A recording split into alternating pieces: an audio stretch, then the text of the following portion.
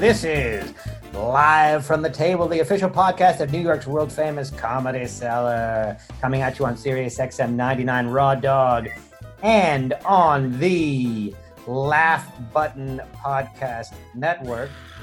I am Dan Natterman. We are here with Noam Dworman, owner of the Comedy Cellar, Periel Ashenbrand, the producer of Live from the Table. We have Vaughn Decarlo with us, making her Live from the Table debut, as far as I can recall. Correct. She is a yes. stand-up I've never been on a podcast. Yeah, welcome. Better Thank late you. than never. Good to have you. Vaughn Decarlo is a stand-up comedian and executive producer of the Patrice O'Neill documentary, Killing is Easy. We also have Marina Franklin with us, comedian, actor, writer, host. Her credits include HBO's Crashing. Hey, so do mine. Trainwreck, Stephen Colbert's Late Show, and many others. And she will be appearing in FX's Hysterical, premiering on April 2nd. And the next day on Hulu. Welcome, Marina. It's been a while for you. You're not making your debut, but it has been some time because, generally speaking, you never seem to want to do our podcast, and we're not insulted. That's not true. I've done Hot Tim's podcast several times, but I think I get them confused, believe it or not. I thought it was the same thing, but it's not. Hot Tim's podcast is usually a little more political, although this is often quite political because Noam steers us in that direction. But we're here to, I assume this week, to talk a little bit more about comedic matters because we have the executive producer of the Patrice O'Neill documentary with us. And Marina, you were involved as well with the documentary, is that correct? I was in it, yes. I was in it a lot. And then I think some people were upset because I was in it more than they were, or they didn't.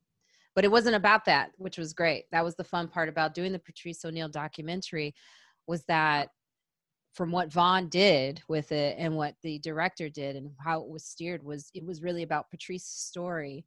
It was about telling his story, not really about us. So even for me, who can be somewhat self-absorbed, I think in that moment, it wasn't about that. It was really about Patrice. No, Marina, actually, I set out to do the documentary just for you. This was absolutely not about Patrice at all. I just needed a moment to highlight Marina Franklin. No, what she's saying is true. It's a weird place to start with that, with people and their feelings about who was in it, who wasn't in it. There was moments of Patrice's life that wasn't in the film. Like we made a film. We didn't make a 41-year part documentary for each year of his life. And even if we did something that outrageous, you still can't fit a person's entire life into one film. And when I first met the director, Michael Bonfiglio, that was one of the first things I expressed to him as far as my desire for the film. I wanted everybody to get out of their feelings and out of the self-absorption it can be when you watch documentaries. Sometimes when I watch them, it feels like the people are talking about the subject and the subject's just chiming in. So when I first met Michael Bonfiglio, I asked him, I said, there's enough footage between radio, stand-up, video, everything, where you could make it feel like Patrice is just narrating his own story and then everybody else is just chiming in. And I think that he did an excellent job of doing that. Why is Noam's neck showing? I don't know. And his shirt is like skin tone, so he looks a little naked. Are you Me Tooing us, Noam? What's going on here?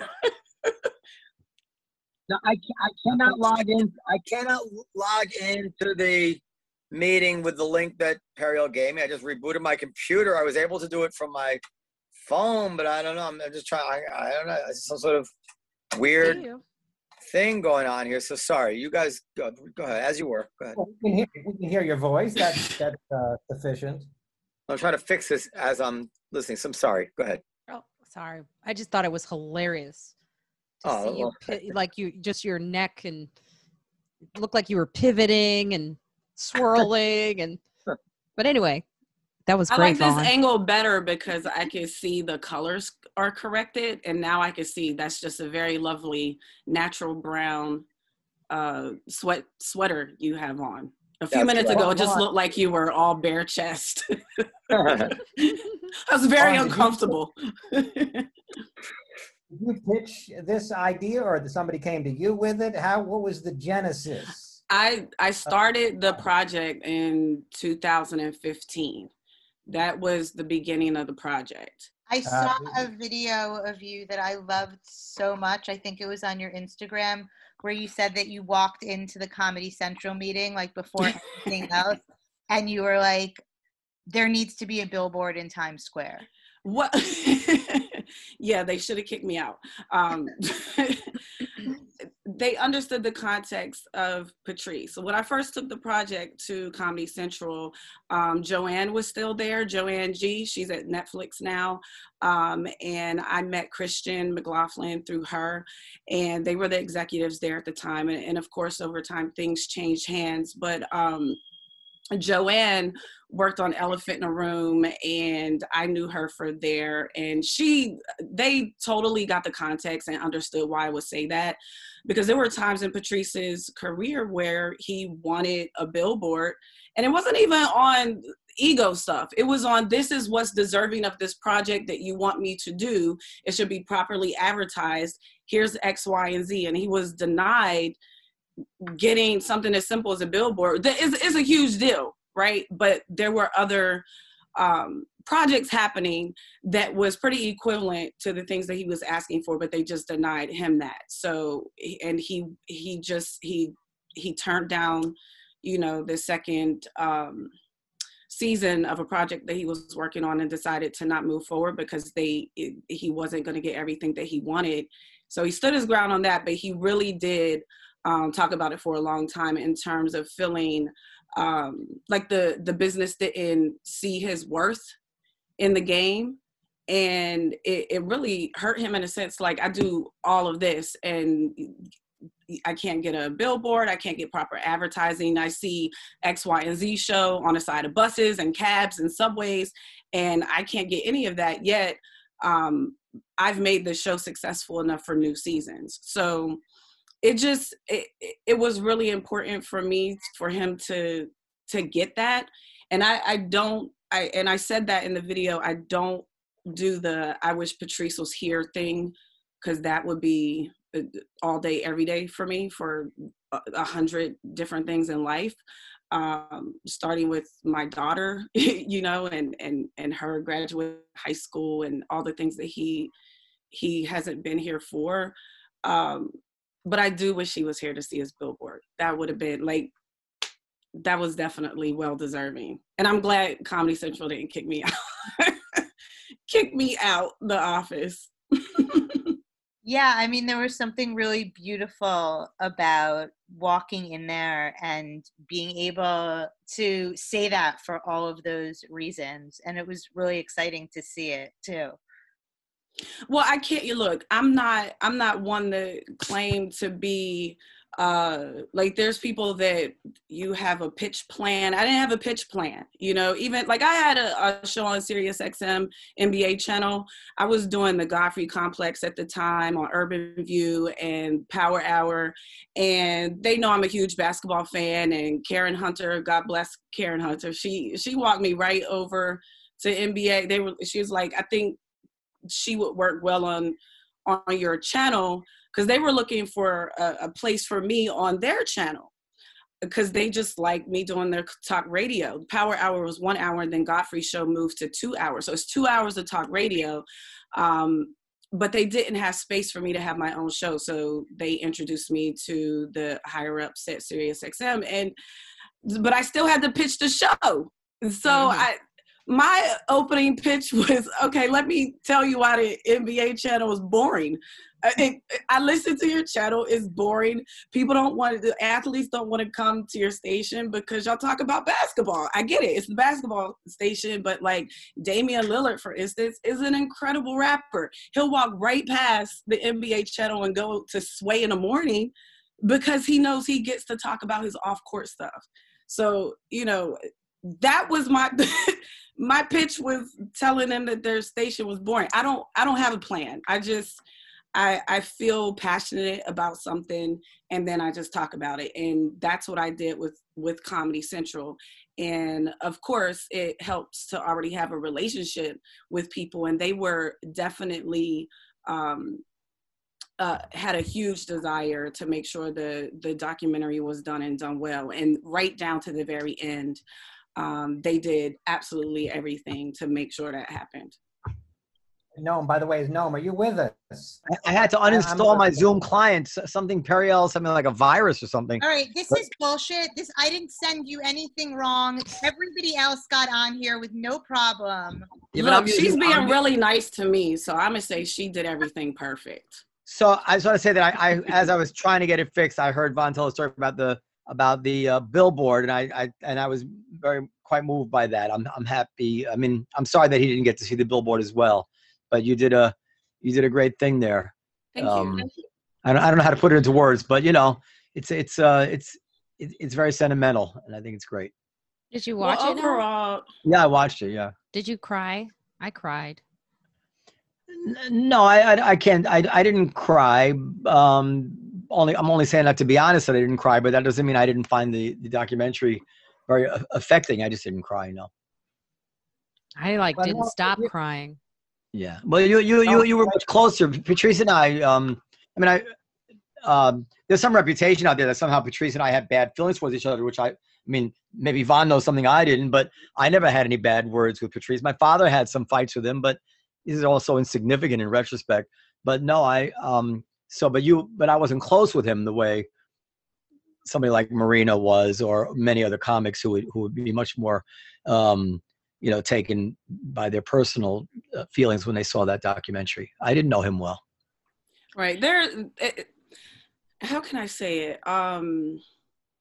Relationships have ups and downs, right? I was with Patrice 10 years, and if the decision was made, like, for certain people to be in the film based on their relationships with Patrice, then a lot of people wouldn't have been in it at all. Even the people that you saw in it, you have to take a look at the overall picture, right? There were people that were extremely close to him in the early days that maybe they weren't even friends at all towards the end of his life. But that's so irrelevant to the overall narrative of the story. And the fact that they were friends at a point in time and they can discuss certain things was the more important factor. There were no nothing was personal in terms of who's in it, who's not.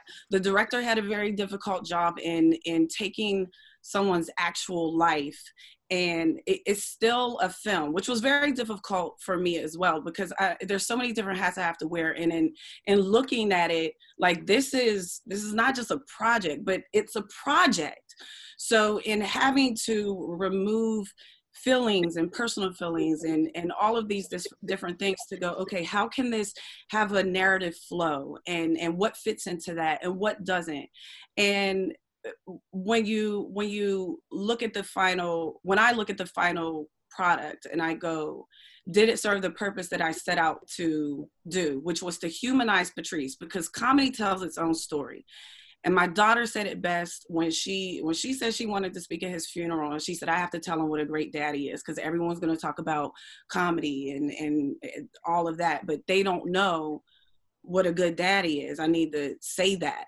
And that's pretty much the core of it. Like, people don't know, especially as comics, we all know that who you are on stage is informed by who you are as a person, right? Especially if you're the type of comic that comes from a very personal place with your material. So that was very important to me, to humanize Patrice and to show growth, because people are just stuck in this time warp. Oh, Patrice will do this or say that. Really? Well, that's kind of funny, because when I first met him, he had a totally different viewpoint on something that he changed over time, because he's a person and he's a well thought out person that didn't just come to knee-jerk conclusions about anything.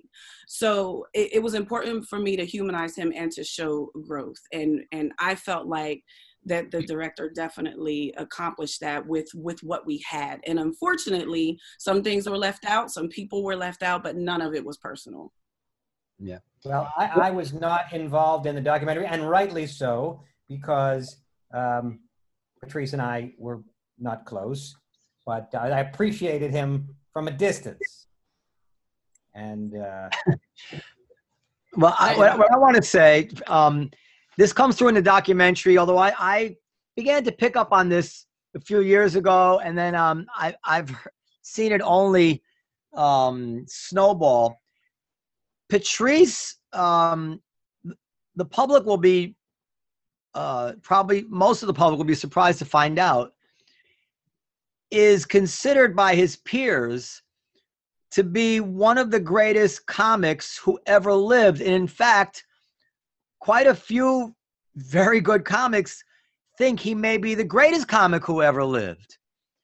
And that, you know, I had no idea at the time, I never saw Patrice even perform that much, to be honest. I had no idea at the time. Because he stopped working at the cellar. Yeah. But not only that, but when he did work at the cellar, he wasn't bringing his best Patrice most of the time, you know, for whatever reason. I mean, this was one of the aspects of his character, which is even alluded to in the documentary, is that he would do whatever the fuck he wanted, right? So, and as a business owner, you get heartburn from that sort of unpredictable. Well, was he not bringing his best Patrice, or was he not bringing his most crowd-pleasing Patrice? Well, however you want it. I don't want to. However you want to put it, meaning that he wasn't. He knew how to kill, and that wasn't his goal. That's right, but that that was not his goal. But I would say that was not what he utilized his Comedy Cellar sets for. He used them for whatever his own purposes were, either to try a material or just to bullshit around or whatever, you know, whatever it was.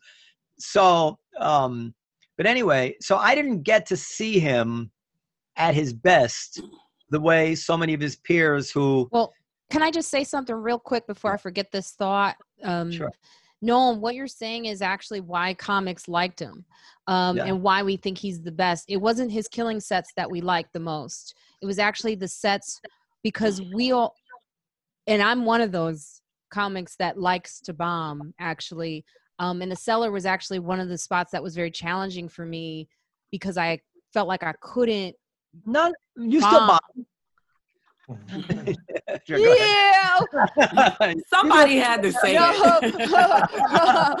No, but I mean, Patrice actually, Patrice actually walked right into it. He right. Patrice actually taught me a lot about, like, there were certain times when I used to do that quite often, was just, I never thought about killing. That's how I was coming up, and that's how I worked. I bombed a lot, and I still to this day enjoy bombing. And when I can't bomb, I actually feel like I don't get the most out of a set. And so that's what comics really appreciated about Patrice, is he didn't feel like he had to. He didn't, like, at the cellar, we were all like, you got to kill at the cellar. Patrice never did that. And so can I tell you what I take as what my impression was, what the comedians admired about him most. I'm not saying this is factual. This is just what came to me. That he was one of a handful of comics that actually had real depth of perception and understanding of the human condition. And and quite often in conversations, people would refer to, you know, Patrice used to say this, not jokes so much, or even if they would repeat the joke, it was points that he would make. In that small group of people like Louis or Chappelle, who are deep thinkers and philosophers in a way, and I think that to me is what I take, and I didn't realize that at the time, that he was one of those very few comedians who had the right to be respected as a commentator on life, you know, in a not shallow way. So that's what I have learned about Patrice that I actually didn't know while he was alive. Because men, it's hard for us to love you and like you at the same time. It is what it is. Once a man loves you, he no longer likes you usually. So I'm gonna give you some advice, ladies, on how to keep your man liking you once he loves you, if that's possible. This is what I think. Men wanna be alone, but we don't wanna be by ourselves. Does that make sense at all? Really? Can I jump in there? So just to comment on both things that you and Marina are saying. One, he also had the power of explanation, right? He could take a very complex or simple thing and make you feel like, wow, I was feeling that. I just didn't know how to articulate it, right? He had the power of explaining very complex things, race, politics, you name it, because he was well thought out. And to your point of he didn't always bring his best, and Marina's point of process, I'll speak for as a comic myself, we all have a different process of how we get to the end result of what is gonna kill, right? So I don't know what sets that you saw, so I can't speak on or for Patrice on that, but I will say that he had a particular process that involved him being very honest on stage. And one of the reasons why he enjoyed working overseas and at a point wasn't even going to come back to the United States, but that Showtime special brought him back, was because he was able to paint his picture. The audience kind of allowed him to walk through. And if you see some early footage of him, you could see him slowly walking through the process of painting a particular picture that ended up in specials very tight and very well. I don't know what sets you saw or what he was doing at the Cellar, but it was definitely, I could assume, was part of the overall process of getting to that place. You know what I mean? Absolutely. So I don't know if that means that he wasn't bringing his best, but I do understand as a business owner, it's like, can you just fucking kill every time you up there with your damn process? I get it. I see both sides. Well, look, the thing is, I think it's more interesting for a listener to hear a conversation about a person who's passed away that is no holds barred. Like, God forbid anybody thinks, my father is dead, right?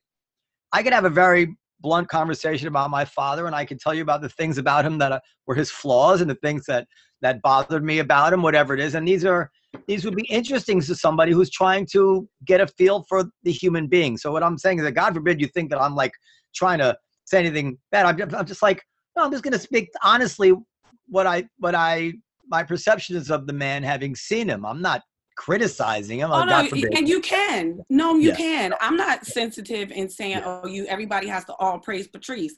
Look, when Patrice died and Lisa Lampanelli was like, I didn't like him when he was alive. I'm not going to pretend like I like him now that he's dead.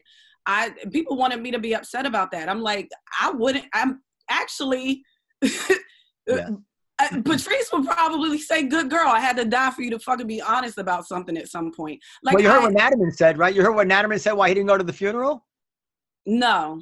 Yeah, tell her what you said. Well, I did not go to Patrice's funeral out of respect for Patrice, because my feeling is that I wanted to go, because what's better than a funeral where there's going to be famous people saying interesting things? Your daughter's, she spoke. I didn't know about that, but that sounded interesting. But I'm not going to go to a funeral just because it's interesting. That's not an appropriate reason to go to a funeral. I agree. You weren't friends with him. Why would you be there?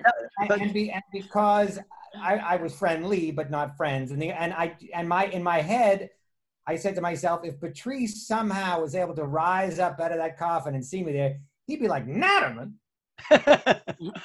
I just imagine him with his big booming voice saying, the fuck is Natterman doing here? Look, at the end of the day, I don't feel like people have to tiptoe around me about Patrice. Of course, I do feel like, hey, have a certain amount of respect. But I understand context, and I understand when people are saying something to be shitty and when they're not saying something to be shitty, and it's just being honest. So I'm not the person to tiptoe around with certain things. So, no, I hear what you're saying. I wasn't speaking on it to even defend him in particular.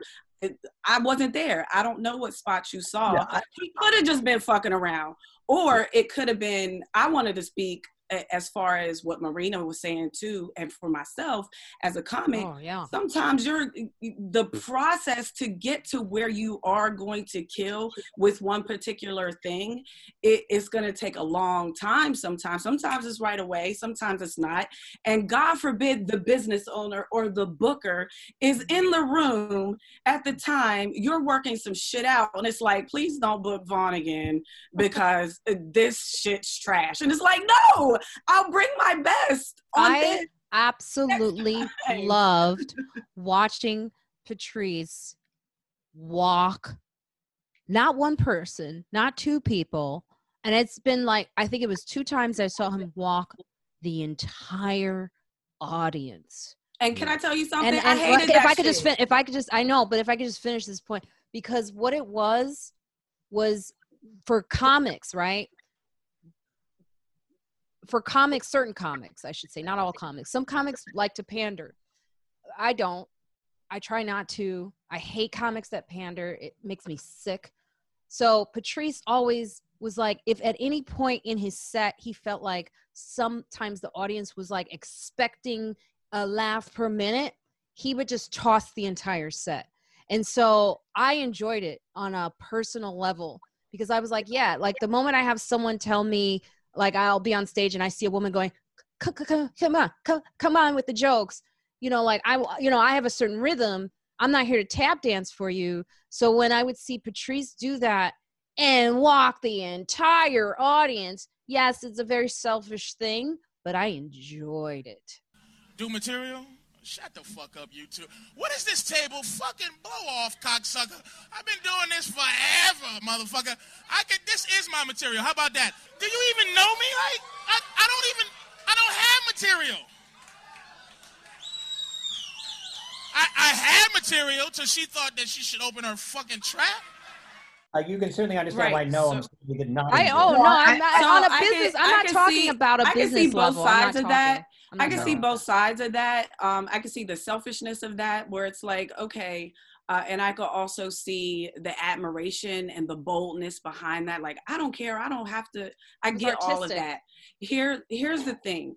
And I was hoping to, again, with the documentary, I wanted to show growth, because there's a lot of people walking around. There's a lot of little baby Patrices running around thinking that just because he did something, this is Bible. They study him like he's Almighty Jesus, and, oh, this is what I should be doing. And then they seek to abuse audiences, and they do it wrong. They don't know what they're doing, and they don't really have real purpose. They just think they're being, oh, Patrice would do this. But what they didn't know is, over time, Elephant in a Room is a great example. He lit the ass fire out of this girl at Elephant in a Room. I don't know if you guys remember that. Yeah. They showed some of it. 4 months. He was like, I can't do that anymore. That was unnecessary. He literally thought that he destroyed her so much that she could have committed suicide. He would not let up. He couldn't get it off his mind. He was like, I don't have to do that. I don't have to do that. Why did I even do that? That was growth. He came from a place where it's like, I'm destroying everybody. And then he understood the power that he had and how unnecessary it could be in certain moments.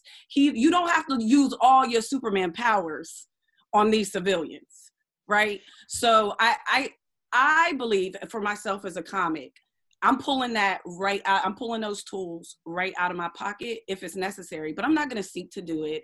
I'm not jumping through the crowd looking for the person who I'm going to destroy that day. I'm focused on my material and what I came to do. Now, if somebody want to poke the bear, that's a different story. But there's a lot of people mimicking Patrice and got it all wrong. So let me say the Patrice was very, very sweet with me towards the end, and I saw him destroy it was one of those virus shows, Opie and Anthony shows. It was outdoors, I remember, and he just killed. I remember, and I spoke with him about it, about why does it come to the cellar. And he was very, very nice to me. I think we even texted at one time. So like I'm nothing but that was me, no. Was that you? Was it you? No. I'm sure even if it was you, it was authorized, right? But there's absolutely zero, bad feelings or zero bad experiences I had with Patrice. As for the idea of enjoying seeing somebody, a comic, walk the room. I can't say that I agree with that, because I think, not just from the business owner's point of view, if I buy a ticket to a show and James Taylor or whoever the act is, I don't know why James Taylor came to mind, but I think like a single guy on the stage I've never seen James Taylor walk a room. That would be hilarious. No, decides to turn his back to the audience and say, "Fuck this."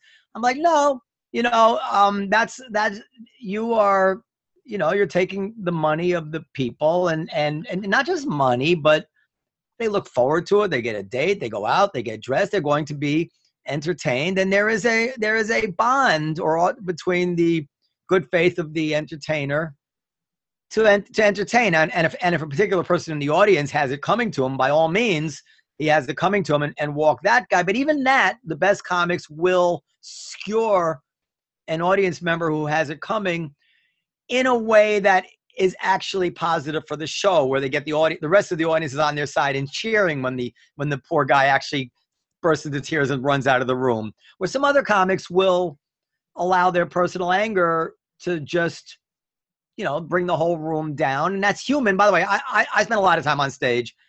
I can't tell you how many times I let things get the better of me. You walk the room? No, not walk the room, but I would do something which I'd have to dig a hole in the room out of the negative energy that I allowed to have too much influence in the room, because I couldn't control my own emotion, So I understand how it happens, which is different than to say that I think it's okay. But every performer does it. Every performer does. If I could just clarify what I mean by Patrice walking the room, because I think we're talking about two different things. I'm talking about, because I come from a theater experience and art, I'm talking about art. And sometimes art isn't pretty. And what I liked about Patrice was he was a real artist. I'm not talking about the business. I'm not talking about what's appropriate. I'm not talking about what's self-destructive. I'm talking about what I really loved about Patrice was his art form. And part of his art form was being completely destructive as a human being. And that's what I actually enjoy. I don't like the pleasingness. It's just who I am personally. He did have a desire for. No, I'm just saying that for me, when I watched him do that, it was, there's an actual theater about that experience of doing everything opposite of what the audience wants. There's a style, I can't remember the name of it. There's if I had it, I would do it right now, where the guy would actually throw shit at the wall. I used to study this when I was a master's in theater. And so a lot of times, not that that's what Patrice, his end goal was, or what his desire was, but that's what I actually enjoyed about it, was like, this is a true artist who is doing something at times that seems like he's discovering things, he's learning things, he's authentic in it. And I love to see that. That's just me. Well, a lot of times when he was doing that, for instance, when he was doing web junk, and there were people showing up to his shows that were like, "Oh, the web junk guy," right? And he's like, "Nah, my comedy is not the web junk guy comedy." He was very uncomfortable with people that came in with a certain expectation that wasn't his comedy. So he did have a very artistic way of weeding out the core fans that knew his comedy was there for his shit. And then the other people that was sitting there judging, like, what is this, that were not on board. Yes, he absolutely had an artistic way of weeding through those people and walking them right out. And for a business owner, paying their tabs if such was the case. He would dish out the money that was missing in that. So I totally get the artistic side that you're speaking of, Marina. 100%, I get it. But at the same time, everything, again, there was a lot of growth. You know, he came to terms with a lot of things on the artistic side of things, the business side of things, life in general. That's what we're all here to do while we're living and breathing, is growing and understanding. Von, are you saying that if Patrice had lived, or was still alive, how many years ago has it been since he died? 10. So 10 years in November. Jesus Christ, it goes so fast. You think that the Patrice we would have seen in the last 10 years would be different in some ways from the Patrice we saw? Absolutely. Where everybody sitting here is different than they were 10 years ago. Thank God we've had the opportunity to live, and grow, and be different. But related to these particular Absolutely. issues. There's nothing that you could bring up that I would say he would not have had growth. He was a man of growth from day one. You're talking to the woman when we was first getting together, he was like, oh, I could never be in a relationship with a woman with a kid.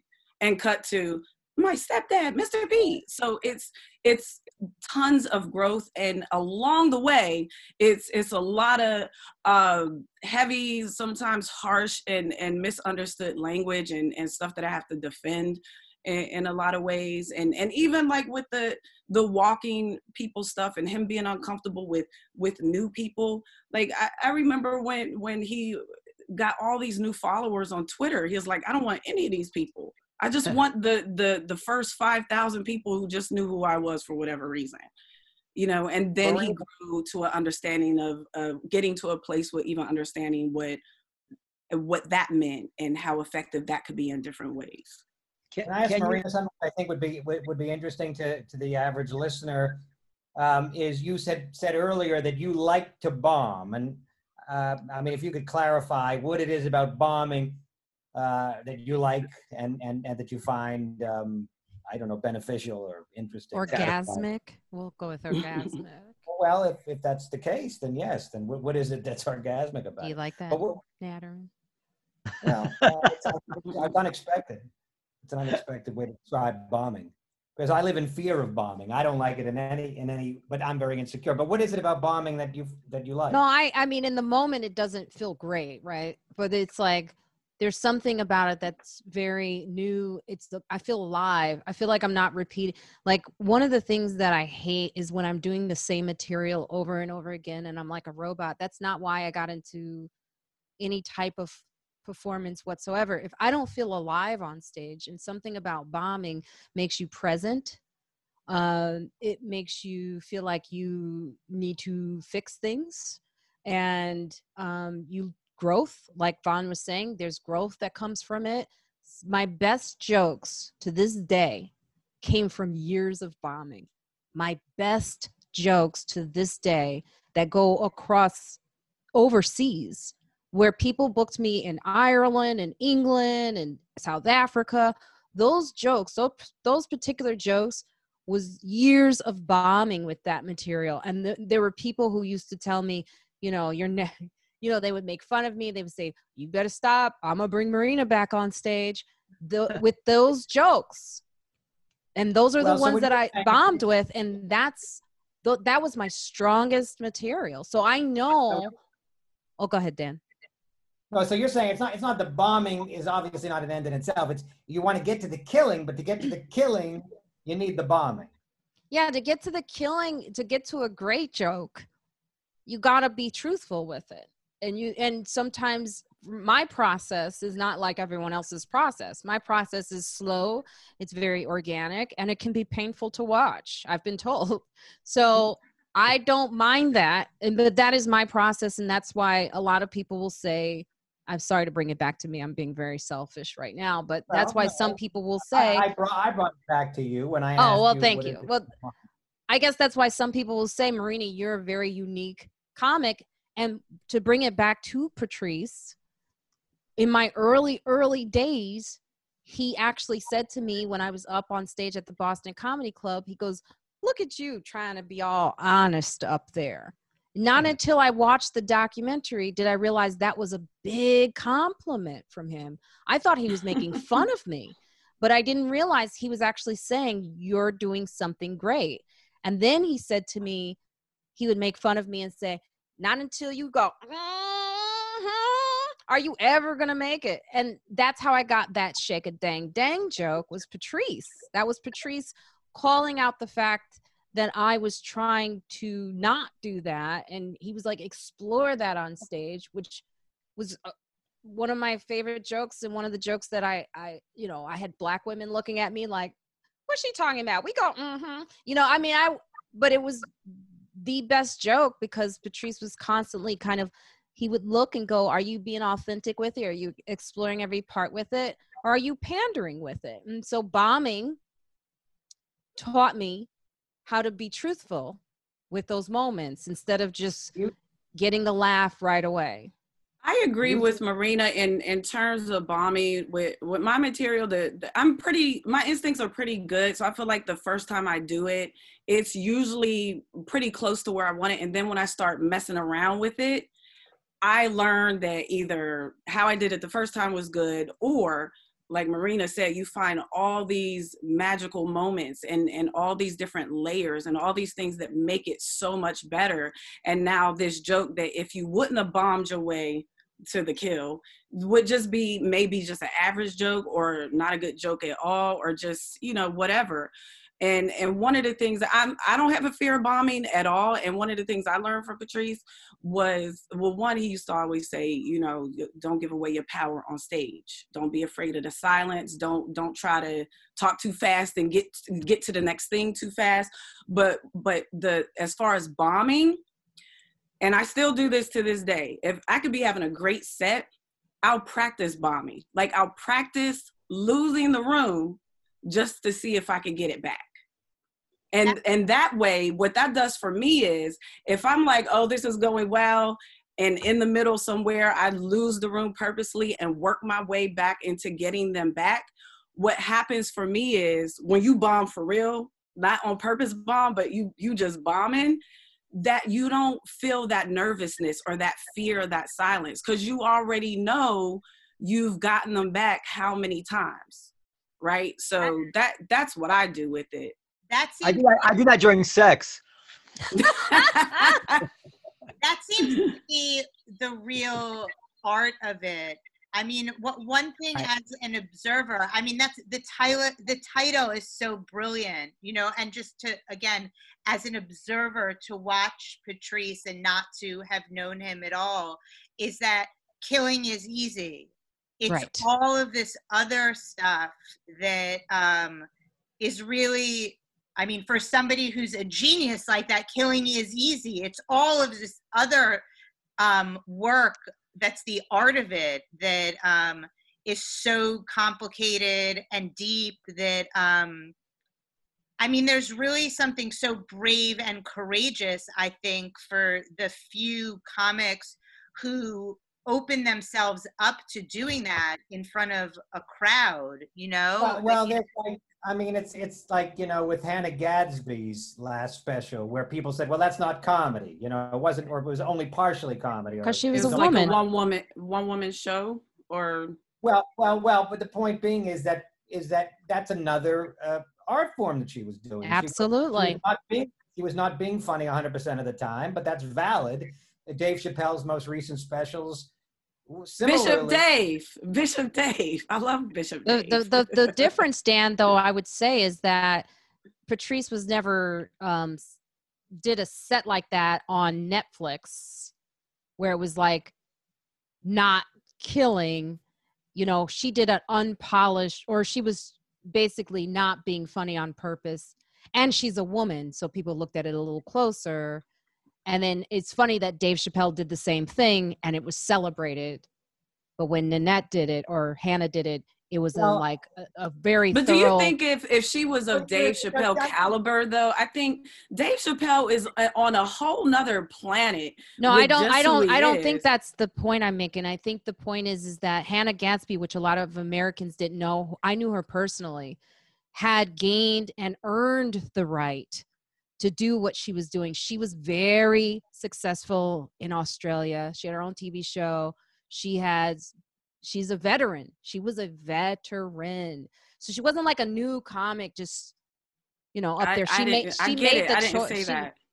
She made the choice to do that. But I do think that you know, when we compare her to Dave Chappelle as being who's better, I think she did a lot of what Patrice would have been celebrated for, but because she was doing it on stage and making money from it, and she's a woman, for some reason, a lot of people had a lot of issues with it, where I think the process of it and the airing of the process of it is what people had the problems with.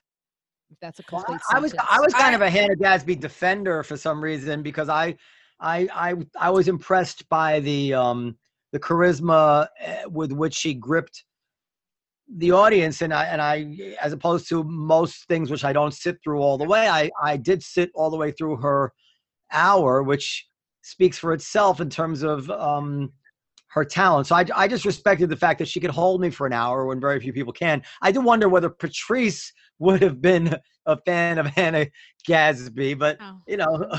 Well, we don't know. We don't know. We could play the "What Would Patrice Think" do game all day and all night. We nobody could speak for what Patrice. That's the sad part. I want to ask you, but I just want to clarify something, because I didn't get a chance to clarify it, and then by all means ask me whatever.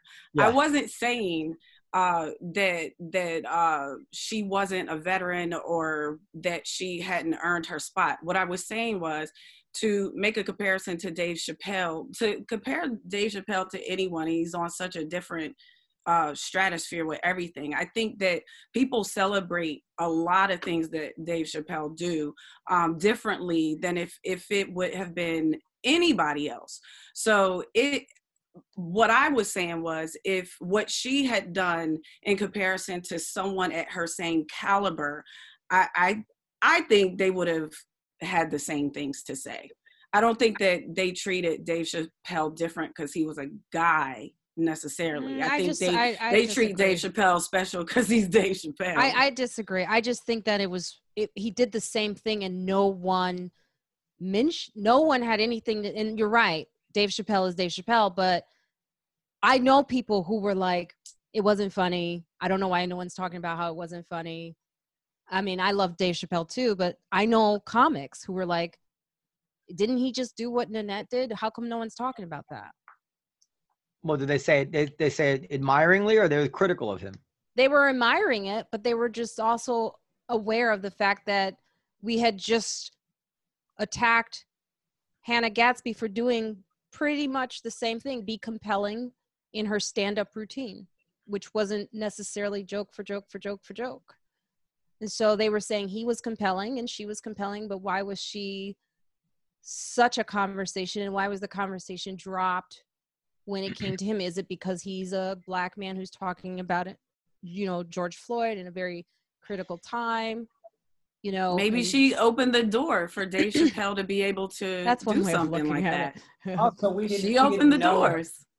We didn't know her at the time. In America, we didn't know her. So people are judging her as this new kid in town, whereas Chappelle has already built up so much goodwill and love that obviously he's not going to get the same criticism as somebody that's just showed up one day, as far as we know, because we didn't know her in America.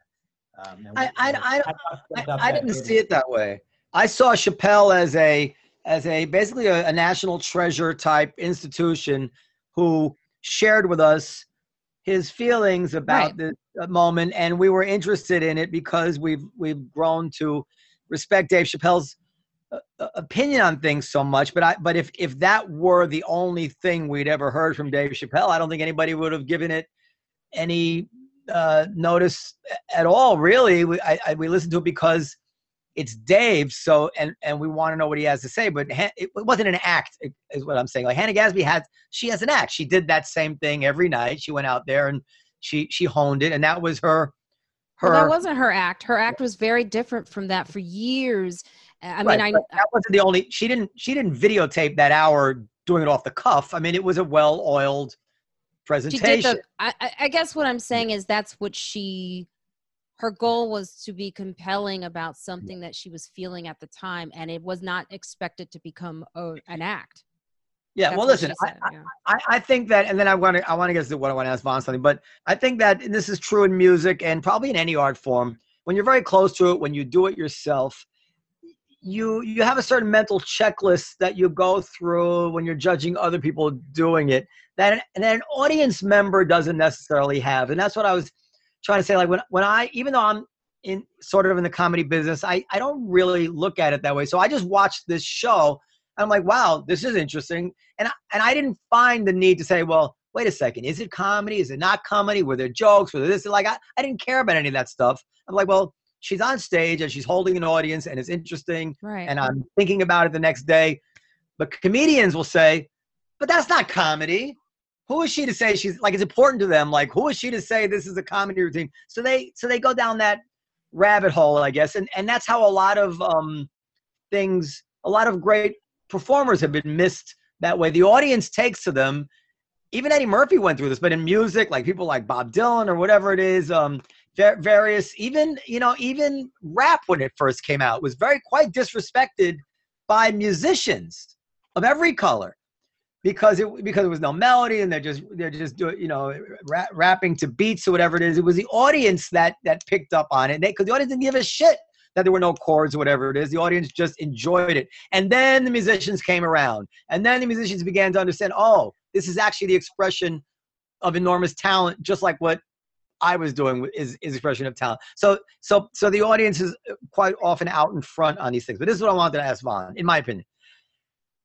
I'm not completely up on the human aspect of all this, and I think it's interesting to the audience, and I would like to know how long was he sick before he died, and what did he know about his health problems? What could he have done when he saw, when he was warned of them to change, to have saved his own life, these kind of things? What can you tell us about that? Well, his conditions were hereditary. So he was sick, as far as I know, since early 17, I believe it was. He's always With been what? Diabetes, obesity, eventually high blood pressure. So to answer the question, what did he do? Around, I would say, was it like 2005, he went into the hospital, his blood pressure was up. And from that point on, I was like, look, we're not missing no doctor's appointments and we're not arguing about medicine.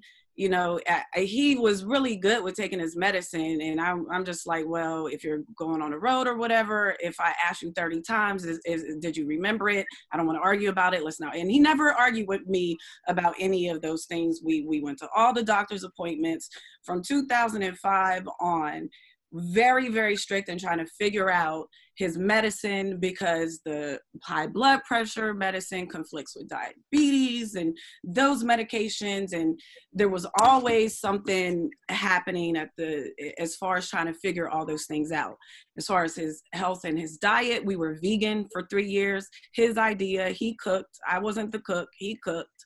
We would have cookouts and barbecues and he would make tons of every meat, fish, chicken, you name it, we had it. Alcohol, neither one of us are drinkers.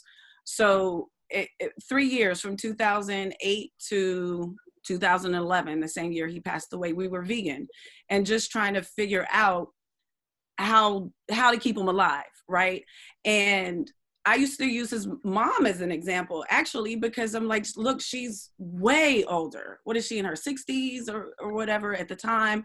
And I'm like, she has all the same conditions. And, eventually, these things may affect you at some point, but, we don't have to worry about it until you get older. Let's just do all the things that we could do now. And we'll worry about it in your 60s or 70s. You'll at least live as long as mom's, right? She's the example, she's here.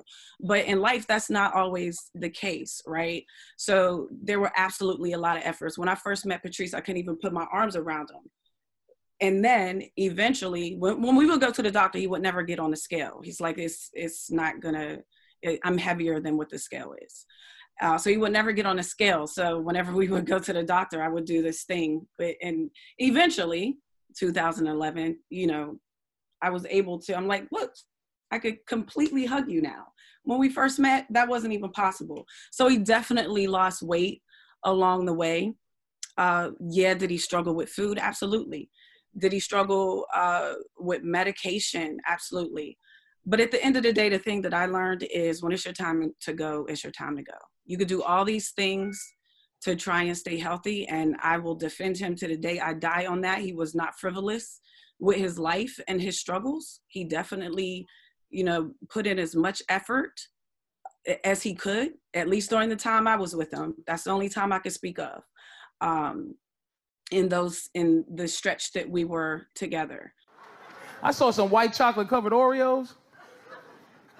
White Oreos dipped in chocolate, man. I was in tears, like knowing I shouldn't eat it, but I was in pain, like going, oh my God. And I'm talking to myself, I can't eat these cookies, man. And they're calling me, and I'm praying to God, and I'm lactose intolerant, but like if I eat these cookies, I gotta drink milk too. I'm gonna go out like a soldier. It's like, whatever. Then you say all kind of weird stuff to you to rationalize eating them. I'd be like, you know what? I don't need both my feet. I'm not a ballerina. All I need is one so I can drive my car. There was something in the documentary, I don't remember what it was, that indicated he was fatalistic, that he had some sense that he might not be around for a long time. And I wonder, is that true? Yeah. And if it is, that's where those conversations came from. We made a lot of life decisions based on the fact that he would say, I'm not going to live long. And that's when I would bring up, like, your mom is still alive. This is not going to take you at an early age. That was in response of me saying, of him saying things like that all the time. You think that made him funnier in some way, dealing with that kind of darkness is, foreboding about the future? I think, I don't know a comic. All I know is comics. I've been around nothing but comics for the past 20 something years. And I include myself in saying this. I don't know a single comic that doesn't have a lot of dark issues that make them funny. Yeah. Well, Gary Gulman was talking about that, and he said, and I agree with him, that darkness and funniness seem to go together, but darkness doesn't necessarily make you funny. That the best thing to do is to try to become healthy, and then you'll be even more productive comedically. And right, and this is where you have to bring in, some of the stuff that Marina was saying earlier about being artistic and an artist and all of these things. If you rely on whatever darkness or whatever you think it is that makes you funny, if it's you being overweight or if it's your whatever, and that's what you rely on, then you'll get stuck in there, and then you'll never heal from that. But as a human being, every single person on this earth has some type of issue, right? Everybody is dark. That doesn't mean everybody is funny. But people like us, that are artistic with it, find that place. And I'll speak just for myself on this. It's a place where I come from growing up, and it was just our culture. It was how I was. It was how people around me was. It was just finding anything is funny, because you got to survive and you got to find a way to feel good, because there's a lot of effed up stuff happening all around you. So you just survive in laughter. We made fun of everything growing up, and that helped us live. Laughter really is medicine, not to be cliche or corny, but that's what it really is. And the people that find themselves as artists doing it, I would hope that they don't get stuck on that one thing, like, oh, if I heal this, then I'm not going to be funny. No, you got plenty of other issues that's still going to be funny. But I'm still single. I mean, it seems to be working that I remain single. Marina, you have to heal from that. I don't know. You'll be funny married, trust me. Well, there's plenty of jokes that you'll get from being married. I mean, Dan tried to date me just for jokes in a sitcom. Well, I think it was a reasonable strategy. It's a terrible strategy. No, we would have had a good show though. If we had a kid, should have done that. That was back in the day when comics were getting lots of deals based on their lives, So that came. So I thought to myself, well, this would be interesting to present to a network. Can I? An interracial couple. But I just thought it's but- something to circle back to something we were talking about earlier, an experience I had on stage that I brought my issues to. And in terms of the crowd, attacking the crowd, I had a really hard lesson handed to me at this show. I forget, it was somewhere in Brooklyn years ago.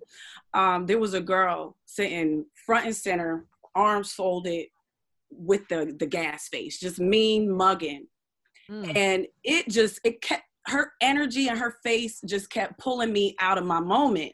And I decided, oh, she poking a bear with all that energy. She's a girl. Girls don't like girls. All of these insecure girl things going through my head.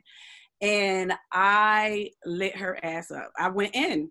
And after the show, she came up to me and she was like, can I speak to you for a minute? I was like, oh man, I don't really want to fight. Should I run? And she said to me, I'll never forget it. She was like, I'm so sorry. I wasn't looking at you like that. It had nothing to do with you. Apparently, her boyfriend who she was with, she had saw him like texting somebody. I thought this was all about me, bringing all my issues to the stage, thinking this, thinking that. Meanwhile, her whole attitude, energy, and mean mugging was because she just discovered her man was cheating on her. But I thought she hated me because you sitting there with your man, you know what I mean? That insecure girl thing. And I was like, wow, lesson learned. You got all that material. It's about you. It's not always about you, even though you're on stage, right? So you could be looking at an audience member and rip their ass apart for something that ain't even had nothing to do with you. I bet that material was good, right? Did you keep it? I felt bad. You know, I'm a good person. Hell yeah, I kept it. So Marina, what she's trying to say, Marina, is it's not all about you. Anyway, I think we have I think we have to wrap it up. No, my kale is done. This whole episode was about Marina. Thank you for coming, Marina. I think that you know, sometimes people die and then they kind of fall off the radar, and it's not always apparent at the time it happens, you know, what that outlook is.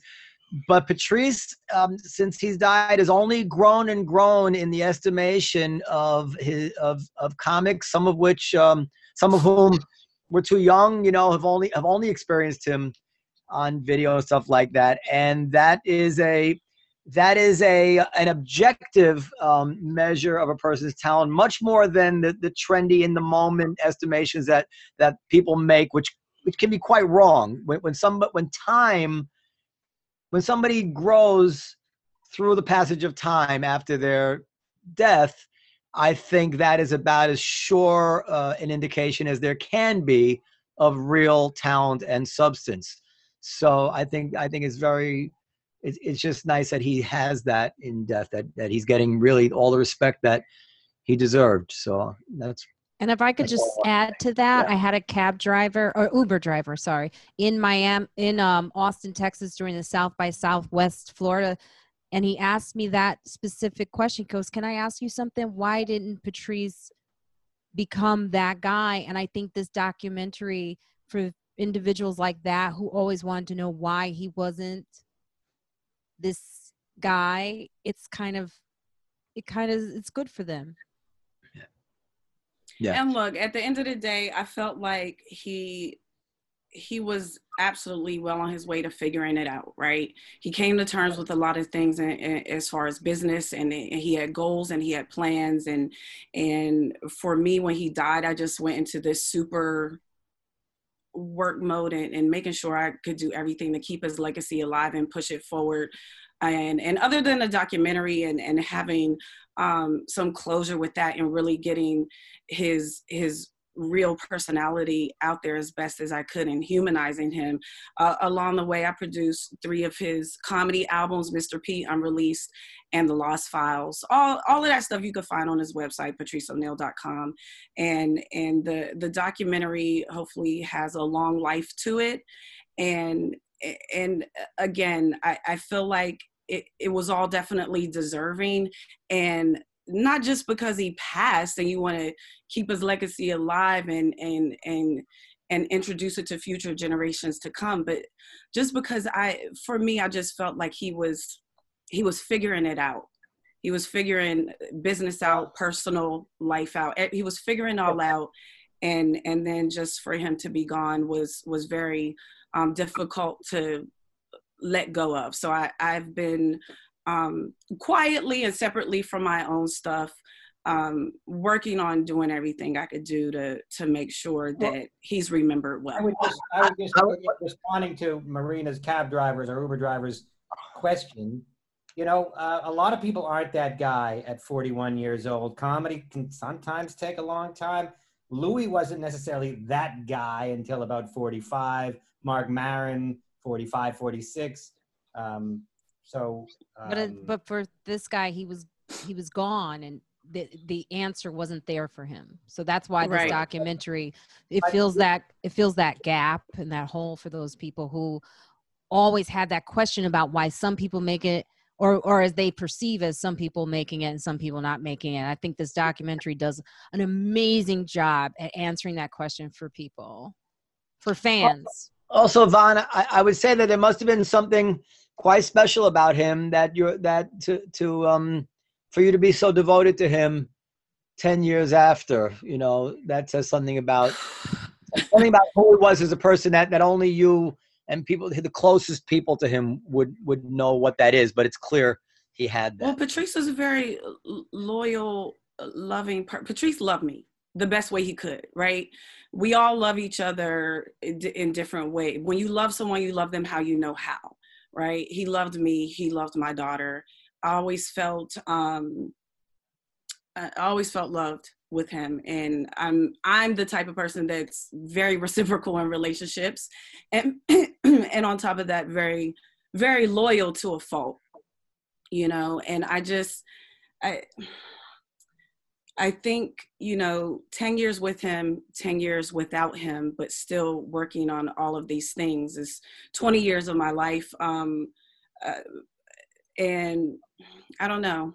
I think we should break up at this point. All right. I have to go. I'm in Aruba. I have a show coming up, but the wonders of technology coming to you from Aruba, Dutch West Indies. This was a good show, Noam, I think, and something that comedy fans in particular will like. We didn't get to any of the huge issues of the week. Perhaps we can do another episode. Oh, what happened? No, it's better to do that with Marina. Better to do that without Marina. Listen, everything.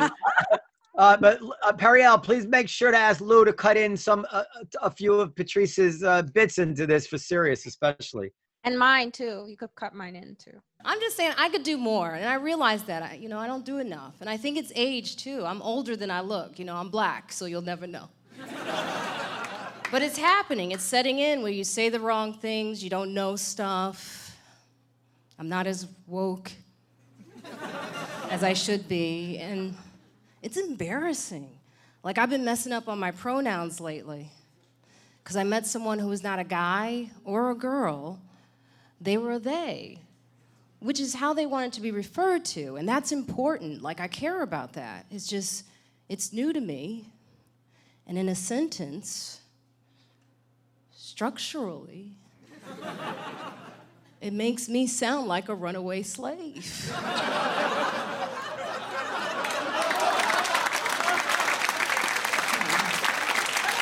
Like, where they at? They's coming? They down by the river.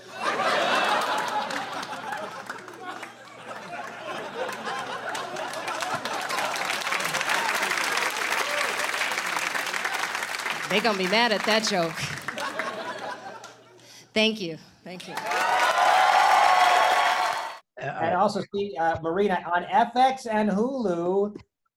Hilarious.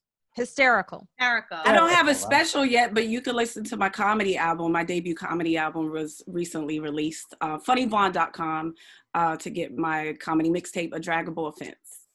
Yay for Vaughn. And bye, everybody. About the podcast at comedycelly.com. We'll see you next time. I'm gonna tell you a quick love story, man.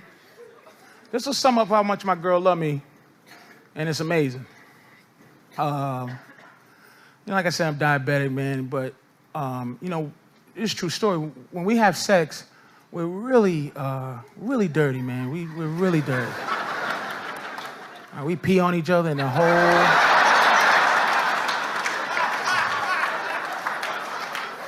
But don't get past that, because this is true love. So we're having sex, right? About 2 years ago this happened. We're having sex, and then afterwards she's like, you know, that was good, but I think we gotta go to the hospital, get you checked out. I said, why? She said, because your pee tastes like birthday cake.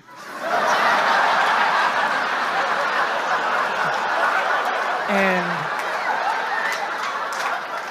isn't that love? If you can get past the pee part, that's love, right? Well, she's like, oh, your pee is too delicious. I don't like that.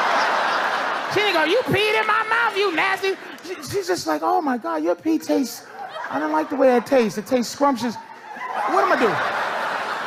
You see these three goofy girls look, they like, man, you pee in my mouth. Blah, blah, blah, blah, blah, blah, blah. That means you're not gonna love me to the degree that I need to save my life, are you? No. I don't need you. I don't need you if you can't taste my pee and go, something's wrong. You need to go check yourself. You judge me.